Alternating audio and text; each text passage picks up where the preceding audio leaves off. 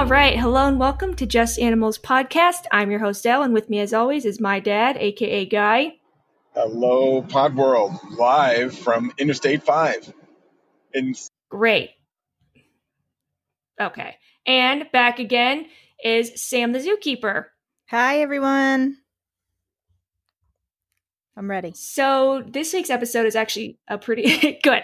It's actually a little different from what we normally do. So today is going to be part one of what we're assuming is going to be multiple part series, and we're doing what's called Ask a Zookeeper. So this is Ask a Zookeeper part one, and we compiled some questions from some friends and family and some fans, and we're going to go ahead and get into it. So Sam, question one, and this is from Stefan from Baton Rouge, Louisiana. He wants to know if he can swim with the penguins and or the otters. Okay. So before I start talk about all these questions, let me just preface this by saying that when I say zoos and aquariums, I'm talking about AZA, which is the Association of Zoos and Aquariums accredited institutions, which are that you can so go not to. like a bootleg zoo, Right? Not like those weird roadside zoos where, just the weird ones you see. The weird ones that are a little sketchy. I'm not talking about those. So to answer, it sounds like there's a gas station in Louisiana if you're taking 10, if you're driving from like Lake Charles or something to Baton Rouge, and they have a tiger there, and they have this billboard that says live tiger, like comes, and they try to make it seem like it's LSU's tiger, and it's like, okay, you got a tiger at a gas station in the middle of nowhere. That's fantastic. Well, not really. Hold on. You know what that was? Esso or Exxon used to have a tiger. They say put a tiger in your tank. What? Maybe that's what they're talking about. The gas was Esso or animal. Yeah, I know, but I'm just saying there's an expression, put a tiger in your tank. That was a gas station's like tagline. Anyway, Sinclair, go ahead. The dinosaur. Yes, yes. I Let's have. answer the question. I have seen that gas station, that tiger gas station. I've passed it. I never stopped there. I would have. Oh, so you know. Oh, I know. Yeah. I've made that trip between Houston and North Carolina several times. So. Oh, yeah. So you know. Yeah. So to answer Stefan's question, there are definitely places like that gas station where you can definitely swim with otters or whatever they have to swim with or touch, but those usually aren't the good places. They do nothing for conservation. They don't contribute anything. They just want to take your money and do horrible things with the animals with it. So I wouldn't recommend it for anyone, but if you really want to, there are definitely places that'll do it. Just I would never do it. And also, Go ahead. No, continue. Oh, I was just going to say that personally, I would never, ever, ever want to swim with penguins or otters. They are some of the grossest and stinkiest of all things. Anything that eats that much fish and only poops out fish is real nasty. It is one of the most disgusting, not only just smell, but the texture of it. It's extremely liquidy, but it has like these weird fishy chunks in it too, so it's real gross. It's not like it's organized in little neat pieces of turds. It's liquid shit. Sam, all the I'm time. gonna gag here in a minute. Sorry. Okay, so wait, weren't you conflating two questions? Because the question was, can he swim with an otter or a penguin? He didn't say swim with an otter or a penguin at a gas station, Eliana. Bunny, did he? No. God damn it. But no, I'm but just with saying, you, okay, can you listen and pay attention? It's hard when you're on the road. I was just saying that the places that do allow you to do that kind of stuff are like that roadside gas station, just real sketchy. Yes, that's what gross. we were comparing it That's to. what I was comparing the two. Okay. That's right. all. It wasn't right. Yeah. Not like, you can go to a legitimate zoo like San Francisco, or you can go to some bootleg backwoods ghetto zoo like the gas station that has a tiger. Exactly. Okay? That was the comparison. When you're at that gas station, don't eat the sushi. Okay, let's move on. Next question. Yeah, exactly. Yeah, next question. Well, Edward ate some fried chicken from a gas station, and it messed him up. Anyway, so Kelly from Inverness, Florida, wants to know what you do with the animals at night and during bad weather. So, good question. Most of the animals at the zoo are required by the AZA to have access to inside spaces. They all have buildings that are attached to their exhibits where they can go and get away at all times of the day and night they can get away from the public or their roommates or the weather if it's bad weather. We actually do call them night houses because they usually do go in there and sleep at night. In extreme weather conditions, like when hurricanes or whatever are coming, we do have specific detailed plans and protocols in place for every individual animal. So some of them will transport to different places, like we'll crate them up and we'll take them to different areas that are a little bit more secure. They get set up inside bathrooms and offices inside the buildings. We have a lot of behind the scene barns, the vet hospital, those kinds of sturdy buildings and places that are super safe. And we always make sure that there are extra spaces and appropriate places. And also when there are things like hurricanes, we have what we call out ride out crews, which is a few zookeepers from each team that volunteer to stay at the zoo full time overnight during the day, sleep there, bring their pets there if they need to stay, to feed, clean, give medications, do all the usual things that the entire team does every day until the weather passes and everyone can get back to work safely. So that's how we deal with that business.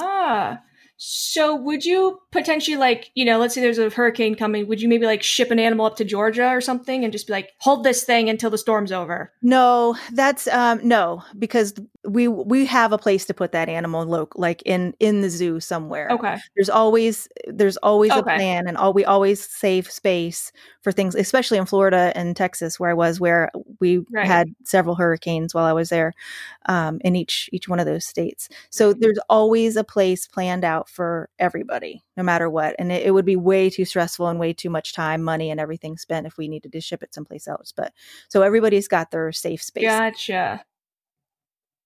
Okay, so everything from some kind of insect to a Komodo dragon has their emergency evacuation plan. Yeah, exactly. Cool. Yes, Guy. Yes, they're in place. Did we lose him? Yes, Reiner. Oh, I don't know. I see his hand up. No, Reiner? I'm not. Okay. Go. What's your question? My question is, when you were zookeeper in Florida and you knew a hurricane was coming, did you ever load the animals on the ark and put them out to sea? Dear Christ. Yeah, just put them out to the ocean and be like, survive. And did you have them go 2 by 2? No. Okay. No. They probably would have all gotten in fights and never made it onto the boat in the first place. So no, luckily we didn't have to do that. What was that? Caraway? What the heck was the name of that animal? Sound it out. Cassowary? Cassowary. Yeah, they would have fought everybody on we don't want to mess with that. No. Absolutely. All right, next question. Okay, so Jake from New Berlin, Wisconsin, and Eric from New Orleans. This is actually a pretty popular question. They both want to know what you do with all the poop. So this is also another question. Oh, no. I wish, but we don't. Well, actually, so really? Bats. So just side note, we kept fruit bats. I was a fruit bat keeper for a little colony of bats. And the horticulture team would, bat guano is the best fertilizer out of any poop fertilizer you can ever get. There's so much because all the nitrous in it, I guess, that they produce. So they would ask us to. Yeah, exactly. Just like that. Yes. So they would. With Chakaka, the albino bat. Yeah.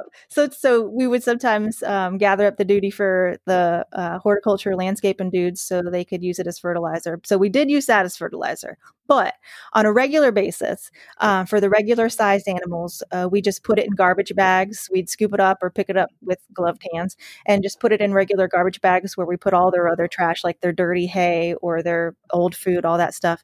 And we'd throw it in dumpsters that were in the back. For the much larger animals like elephants, rhinos, giraffe, we shovel the poo straight into wheelbarrows or super large trash cans and eventually emptied those into a huge dumpster that was specifically made just for open duty. And then that dumpster was picked up by the trash people whenever we needed it to be emptied. They usually had they had it on their schedule to come pick it up, but they would come pick it up right away if we had called them. We just had a good relationship with garbage people. And as far as I know, they took all of that to the regular dump and just dumped it there somewhere. Yeah. I feel like that would be great natural fertilizer Would be. for Yeah. farms or something. Yes, So, it's is it true it's that too you were much only to deal with, responsible I for the guess. It's duty a lot while of you were shit. on duty? A lot of shit. Yes. So you only were responsible for the duty while you were on duty. Is that true? That is true. We could not be on duty unless we were on duty. We would get in trouble. If we were off the clock and handling duty, we would get in trouble. We had to be on duty Okay. to handle the duty. Very good. Next That is question. true. Well, that's good. That was a good question. I I have mean, a if I'm bunch of going to be questions, so picking make up sure you shit, I'd rather leave room you for can my pick up- questions. Oh, we know. Of course you do. Yeah. Okay. All you do is ask questions. It's like your job. I love it. Okay. So next question. Key from Pedricktown, New Jersey wants to know where you get all the food from to feed said zoo animals. Well, so a couple of times I've been talking about the base grain diet of all the animals. So for the base Right. grain diet, there's a company called Mazuri, Mazuri. That's a huge company. They formulate and make food for just about every species of animal you can think of, exotic animals. I mean, you can buy it at some pet stores for like tortoises or turtles for people that keep animals like that as pets. And that stuff contains all the vitamins, minerals, and everything that those different species need to be healthy. It's kind of just like your dog and cat food crunchies. And then for animals that don't eat by shoving their faces into bowls, like primates or alligators, crocodiles, those kinds of animals, they make that food into what we call biscuits. It's like a little compact nugget. They're easy to hold for primates, or they're easy to just throw in a pond and have the alligators and everybody chomp down on them and swallow real quick. And then the fruits and veggies that we add to all that grain, they come from all kinds of different places. At the zoo I worked at in Florida, we got a lot of it donated from a great grocery store chain called Publix. We had a great relationship with Publix, and they were we know super great. Publix. And they donated a lot of our stuff, so we didn't have to pay for that. So that really, really helps the zoo out when you're a nonprofit and trying to feed a bunch of animals. We also bought a lot of different fruits and vegetables from growers and large suppliers in the area that would deliver it to us. For the meat eaters, we ordered that stuff from companies. There's a big, huge company called Nebraska Brand, where that's their entire business, is supplying meat for exotic animals, just like Missouri does for the grain stuff. Nebraska makes specialized, formulated, different kind of diets. They have a feline diet. They have a regular carnivore diet for different kinds of meat eaters. That's really special. And then for the whole prey items that some animals need, like the mice, the rats, the rabbits, and all those, they are from a company they come already dead and frozen, and we just thaw them out and feed them out whole. And that's about it. Question to build on that. Okay, so like let's say you've got your alligator crocodile exhibit. Cool. Let's say, oh no, one of your gazelles died. Would you feed it to the crocodile? No. Not. What? Yeah, well, I know. That's a huge, we can go on all day about this. That's a huge thing in the zoo world. I don't know if you remember over in Europe or Denmark or wherever it was, that they had culled a giraffe at one zoo and then decided to cut it up in front of everybody and feed it to the lions. And you don't remember this? It was in the news. I guess No. maybe it's just in zoo news, but it was a huge deal. Some people were like, "Oh my God, how can you do that?" And other people were like, "It's amazing. That's what you do. That's what they do. They're, circle of life. Let's feed them out and eat it." But yeah, I mean, maybe not cut it up in front of the whole zoo audience. So, like that was probably in poor taste. But like you can see pictures of it on the internet. There's like kids like just with like agape faces going, "Oh my God." I think it was just done as like an educational type thing of, look, this is what we do and everything. But anyway, it was a big weird thing. So we don't do it here in the US because it's a little bit controversial. And also we don't always know. Okay. Yeah, we don't always know what those animals die from, so they need to be cut up in the necropsy. So there's actually nothing left really to feed out. And if they died of some kind of disease, we don't want to give that to other animals. So it's not really done even. Gotcha. Yeah, so it's one of those things.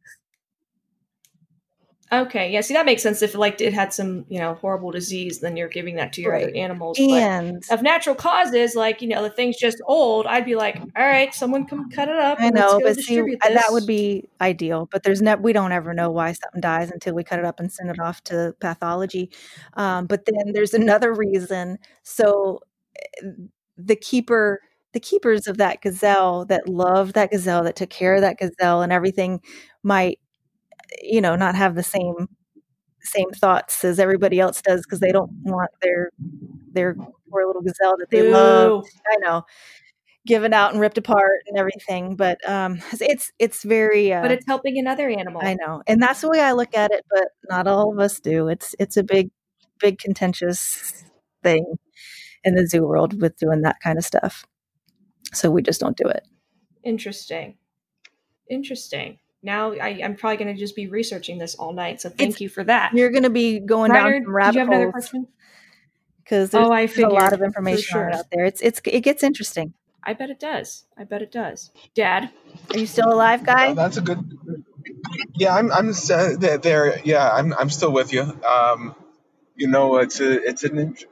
Is it a zoo by zoo case or is it just the zoo association says no, don't feed them? I mean, I understand what you're saying about if you have a diseased animal, you don't want to feed a diseased animal to a healthy animal and then have them get messed up. So maybe that's the issue. Yeah, she just told you the issue. I think that is the huge issue. And by the time it's all cut up and sent away to pathology to see what the hell happened, then there's no good pieces to feed out. But it's a rule. We just don't do it here in the United States. Okay, next question. Okay, so Kimothy from Piedmont, California asked, what is the most challenging part about being a zookeeper, and what did you love the most about being a zookeeper? Okay, I love this question. I could go on for a very long time. I'm going to try to keep it as concise as I can. So I'll point out just a few of the challenges. They kind of go hand in hand with each other. Sure. I think one of the most heartbreaking challenges is dealing with the illnesses and deaths of the animals.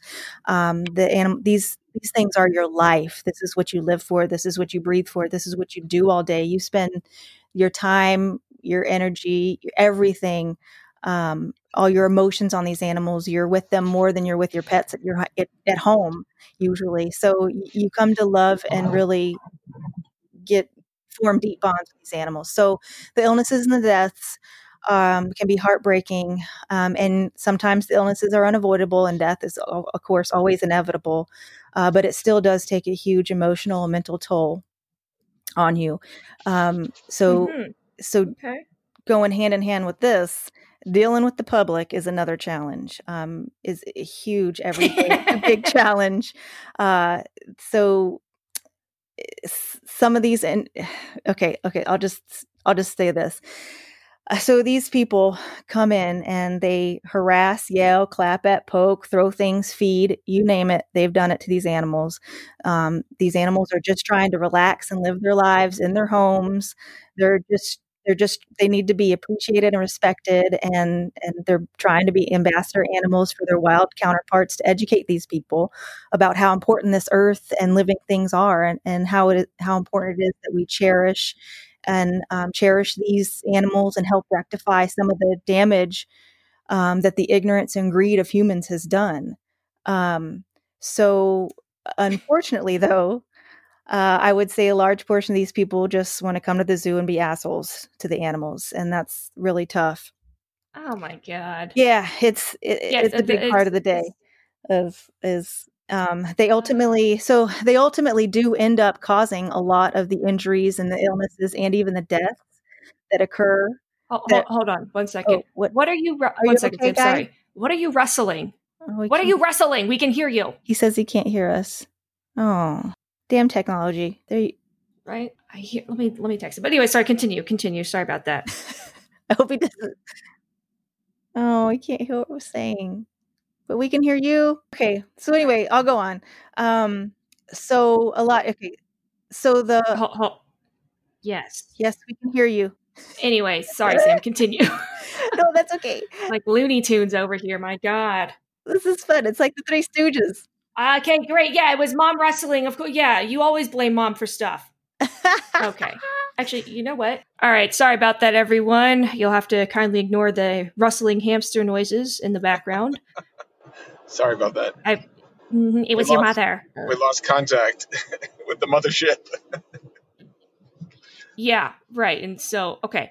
Anyway, so we're back to everything being regular. Sam was just answering the question about what things are challenging about being a zookeeper. So basically, humans are trash, which we all kind of know. And that's also why I tend to avoid going outside most of the time, because people suck. And so now what's great about being a zookeeper? Okay, wait, let me just finish about the feeding thing. So one of the huge things about dealing with people coming in and the injuries and the sickness and the death, it's caused by people feeding, which happens constantly all day long, every day. So a lot of people that get caught feeding, they just say, but I'm only feeding them, it's not hurting them, they like it, look. And then what they don't realize is that the foods that they're feeding them are not good for them. And just like humans, animals can and do have food allergies and medical conditions such as diabetes, for just one example. And they do have reactions to certain foods, and they can make them very sick, or even worse, kill them. And it has happened.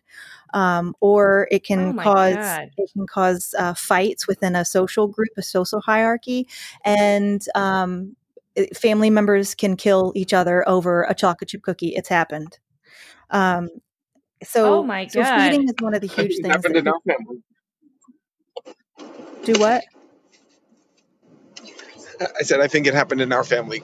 Somebody got. Yeah, you and mom love to fight over shit. No, he and my mom fought over a fucking taco once. Yeah, well, yeah, I'm not even kidding. It happens in every species and every family. Must be the primal side coming out. It is, yeah. The ones that did kill each other over a cookie were chimpanzees. Don't they like rip each other's faces off? Oh, they do. Yeah, rip your face off. And it was actually a parent that killed their own child over this cookie, and that's yikes. Yeah, I know, and it's horrific. But anyway, let's on a lighter note. What are you giggling about? I was just asking your mom, how come we didn't think of that? Ripping each other's faces off? No, killing you over a chocolate chip cookie. Oh, really? Well, I don't know how you and mom haven't just killed each other yet, to be completely honest. We're working on it. Keep going. Yeah. Make sure I'm there so I can yell World Star and film it. Anyways, back to the animals. Sidebar.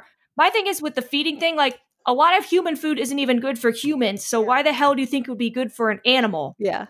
Yeah, it is. It's real bad for animals. Oh, God. Yeah, there's a lot of diarrhea. Hydrogenated oil too much in the animal world. You know that out in the wild, you don't see hydrogenated oil. Or palm oil. Well, palm oil, yeah, but not when it's hydrogenated. It's really bad for humans, probably. That's what I said. Yeah. And it's okay. All right. So as for what you enjoyed. Yes, lighter note. Different thought process. The thing I love most is just being with and around the amazing animals. We get to know and trust each other, like all the animals, and we form really strong bonds with them. I get to see, hear, and experience a lot of sounds and behaviors that the public will never get to experience with some of them. And I look forward to seeing them every day and interacting with them. And they get just as excited to see me as I do them, which is always a fun relationship. And all of the animals have such different personalities. They can be funny, loving, or just all out super strange and weird.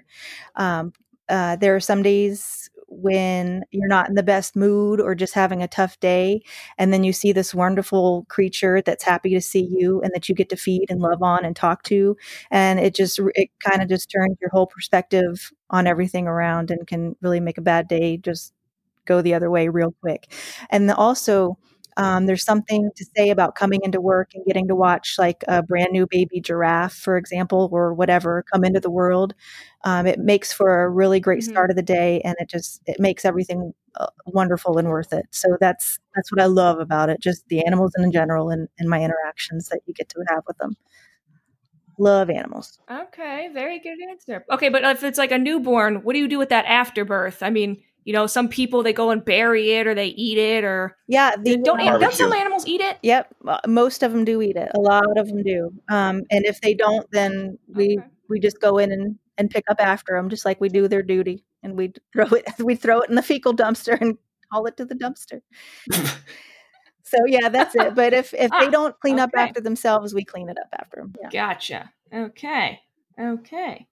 So again, Jake from Wisconsin, he wants to know, and this is a direct quote, when trying to breed rare animals, is there some sort of zoo Tinder? And the answer to that is, you laugh, but there actually is.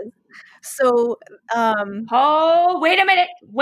So there is like a dating website for zoo animals. Like, oh, okay, yeah, I got a Bengal tiger over here in Massachusetts, and I have a female Bengal tiger down here in like New Mexico. Oh, wait a minute. They are differently enough. They have enough genetic differences. Let's hook them together. Yep, that is exactly right, and that's exactly what happens. So there are people in the zoo field that their one and only job, there's a whole group of them, their only job is to find suitable mates for breeding within the zoo community. So it's actually a very methodical and well thought out process. Match me a mate. What are you singing?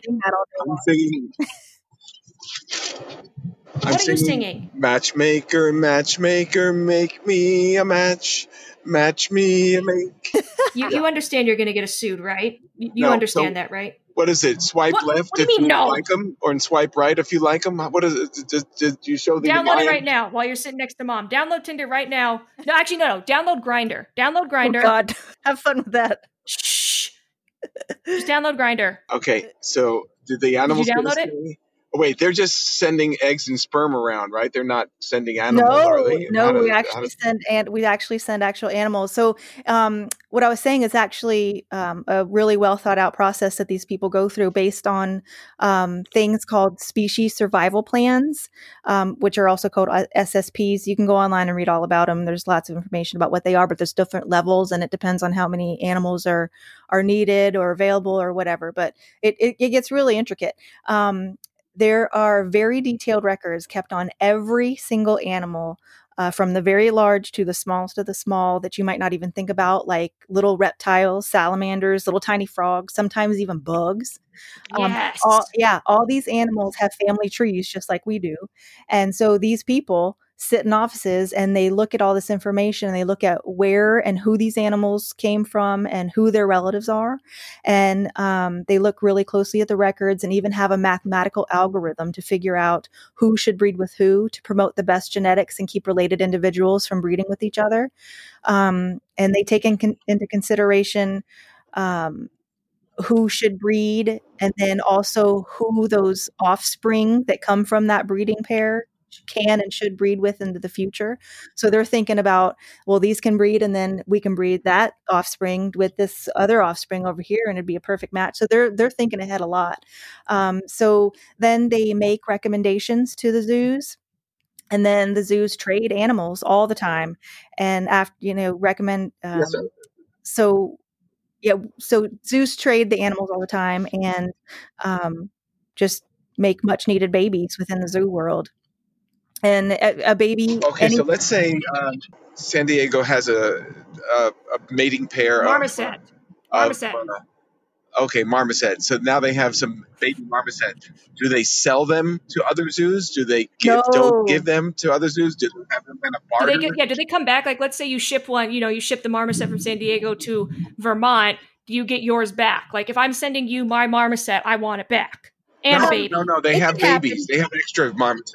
So they have a surplus of marmoset. Oh. So if like San Diego has a surplus, but so somebody somewhere in the offices of those people that figure all this out says, hey, San Diego, I've got a really great match for your female. I've got a really great male in Rhode Island, and they need to come together and breed. So whichever one of those zoos has the appropriate space or just like the greatest amount of time, whoever is willing to take one of those animals and has the time and space to do this, like San Diego will send that marmoset to Rhode Island, and they will breed.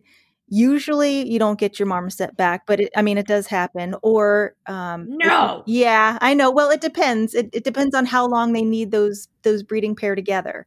How many offspring No, do we this is a come from there? contract. Well, and that's No, another hell heartbreaking no. thing about being a zookeeper is you have to be willing to understand that these animals are ultimately there. We're there for conservation, for proliferating these species, and that's what our zoos do. So it's all in the name of conservation. So it's heartbreaking to see that little baby marmoset that you helped raise from a little baby to a grown adult go off to another zoo to be kept by other people. But it's one of those things where they're going to have wonderful babies, and Nature of the beast. yeah, and they're going to have great babies and cute babies, and they're going to get well taken care of from those people in the other zoo. Because but you can always find those zookeepers and stay in touch and send pictures to each other, and this is how they're doing, and look at them together, and this is their babies. So it's not like you lose touch with them at all. The zoo world's kind of a small little community. So we know each other, and when somebody gets one of your animals, they know how important that animal was to you. So you keep in touch and get updates on everybody and everything. So it's not like you just forget about the animal, they're gone now. You have a connection to them still, and you're happy that they're out there doing what they're made to do, which is have babies and be cute. So, but it's Sam, Perfect. yes.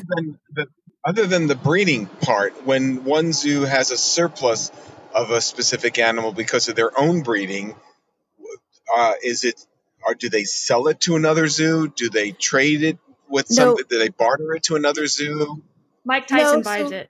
So it's never sold. None of this stuff is done for money. That's a no-no in this zoo world. It's all for just sharing the love, sharing the animals, sharing the conservation. So if another zoo wants to, let's say my zoo doesn't have marmosets, but San Diego has 500 of them and have some to spare. I can say, hey, can I have some of your marmosets to start my own little marmoset group?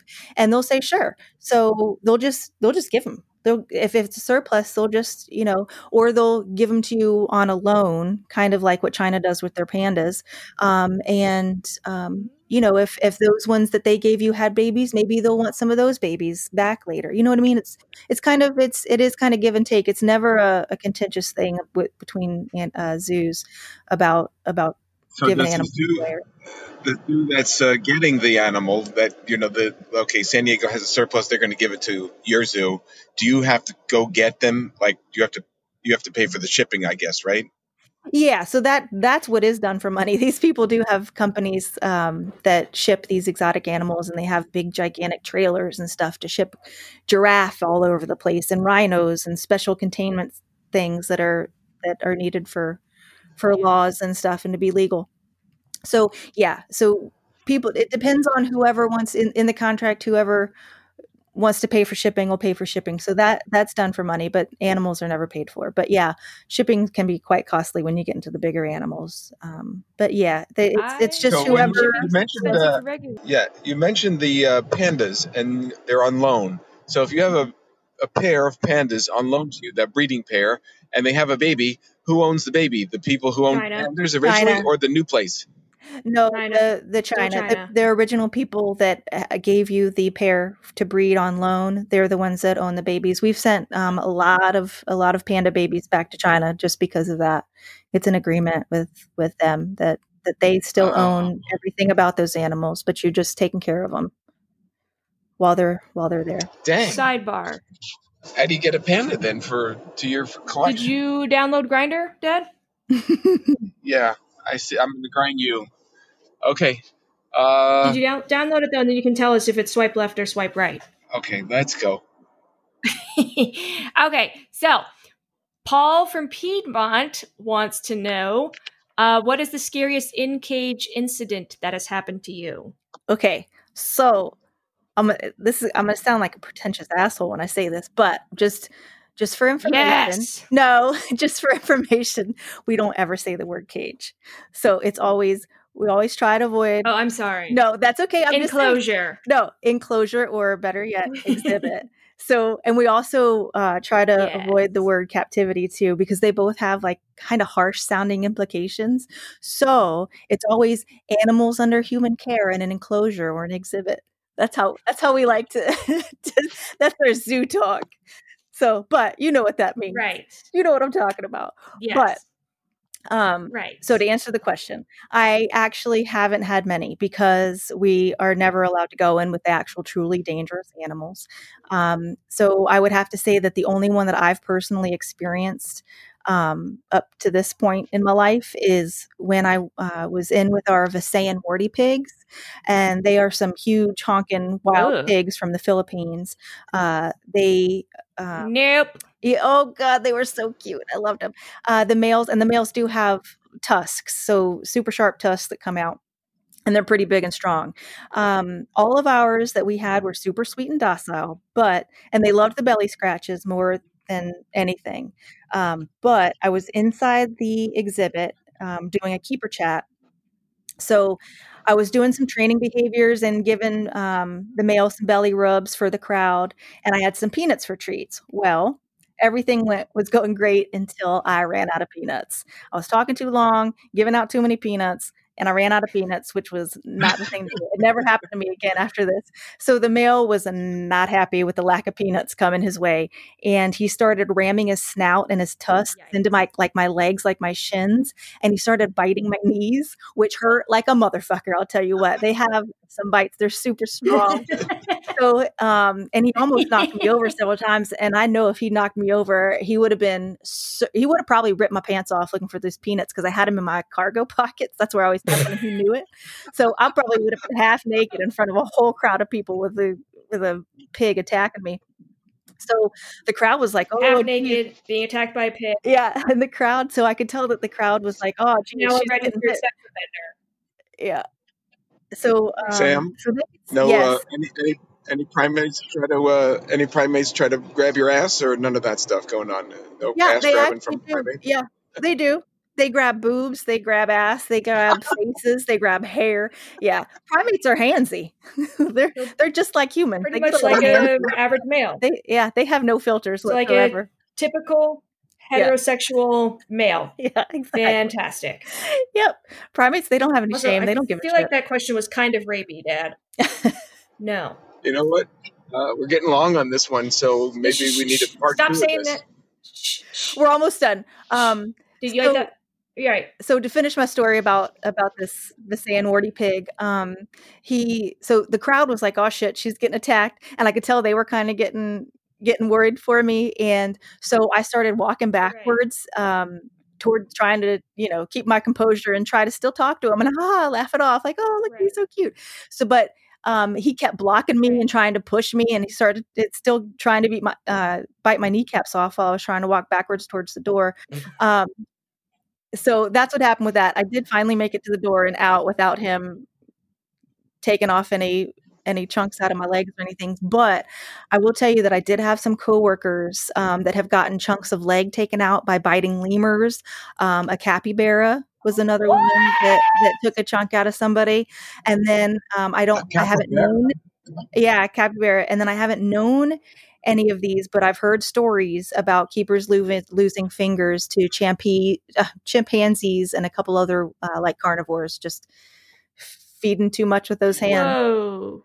Yeah, so we got to be careful. We have Yikes. a lot of protocols and rules that we have to follow when it comes to stuff like that, just because, they'll eat your finger off. And that's it. So luckily, those SOPs must be insane. Yeah. No, you're just almost like halfway molested by a pig. That's fine. Yeah. But I mean, it was great. I just made sure I never went in there without way more peanuts than I ever thought I would need. So that's all. Yeah. Learning lesson. Yeah, for sure. Okay, Guy, you get one bonus question. Go. Well, you know what? I'm going to just throw out, this is going to be sort of like the cliffhanger, because I think we can explore this concept for a whole episode. So we're going to do this as a multiple part thing. No, multiple part series. It's not for this week, I think, because it'll be too long. But okay, so when I grew up in New York, there was zoos in Brooklyn, Prospect Park. There was a zoo in Central Park, which was kind of small, and then there was a Bronx Zoo, which was like the crown jewel of the New York City zoo system. But in Central Park, the exhibits, as you like to say, okay, I'll call it exhibit, they were very small and not engaging for the animals. And my fundamental question is, we love seeing these animals, but yet we don't want them to be like putting a whale inside a small fish tank, as using an analogy.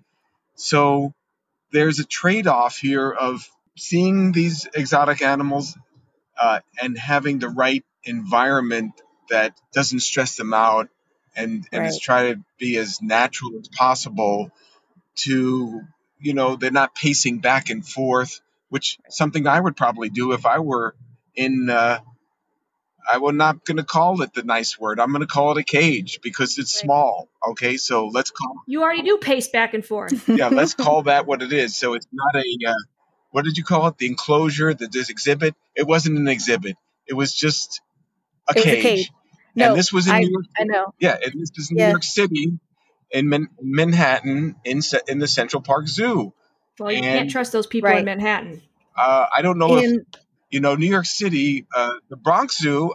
Have you ever been to any of the zoos in New York City, I haven't. I've seen Sam? them on TV. I haven't personally been there in person. But I have seen the ones on TV. Like they have that television show. I can't remember what channel it's on. I don't know if it's like Animal Planet or what, but they have like Secrets of the Zoo or whatever. I think they're at San Diego now, but the first season was the Bronx, I believe. I think it was The the Bronx Bronx. Zoo is the crown jewel. That's a beautiful. Yeah. They've always had like open exhibits or Yeah. more natural type of exhibits. They gave animals space. But I'm just going to say this about New York, especially Manhattan. There's a certain type of person or people that are in Manhattan that may or may not be known for being cheap. So that's probably why. They probably just cheaped out on the Central Park It's Zoo. not a Well, question we've of cheap. Yes, It's a yes. question of the We real can- estate. Yeah, and we can go into it more later, but there's a whole lot to unpack there, and there's a lot of that's a big reason why some people are so against zoos. But we have come a long, long way. We still have a long, long way to go in order to give these animals true wellness and great welfare that they deserve, that us as humans need to understand and give to them. So. We definitely are getting better. Still work in progress. We've learned a lot. Right. And so it's getting better.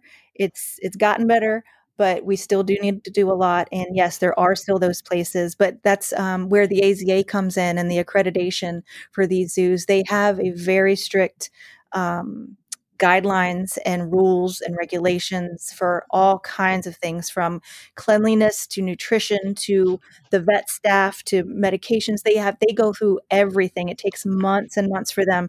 And each zoo every 5 years has to get reaccredited, and it's a super long, arduous process.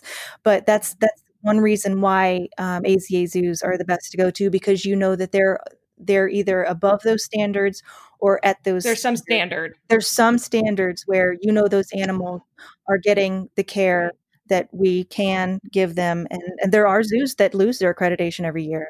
I could name a bunch right now. What does that stand for? Yes, do it. Drag them. What does that stand for? AZA? Oh, Is that what you said? American yeah. Zoological Association? No, it's the Association of Zoos and Aquariums. It's the U.S. It's a United States-based organization, and you can please go on their website, aza.org.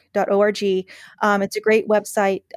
They have a lot of information about animal welfare, animal wellness, what the rules and regulations are, and how these zoos get nitpicked and stuff about things. We all have to go through, even USDA has to come through every so often, and there's a whole another set of rules and regulations that these animals have to go through. But those chintzy, shady roadside zoos, like that poor tiger at the gas station, those people don't have that. They just, hey, we got this tiger on, from somewhere, and we're going to keep it in this thing and pay money and get money from people coming to see them. Worth it. Yeah. Excuse me for interrupting you. So this the Aquarium and the Zoological Association, Is that right? AZA? Association. Yeah, AZA.org is their website. Association Okay. of Zoos and Aquariums. So is Marine World and those places that keep those marine animals, are they part of that? Or is that they're not Yes. considered an aquarium? No, they are. SeaWorld is part of AZA. All the aquariums are part of AZA. Like Discovery Cove in Orlando is AZA accredited. There's all those places like that are accredited. But yeah, we can do a whole All right. nother Well, thing I about have to question this orcas. because I stopped going to SeaWorld given the fact that I think that orca needs a lot more space than the tank that they're going to be able to provide.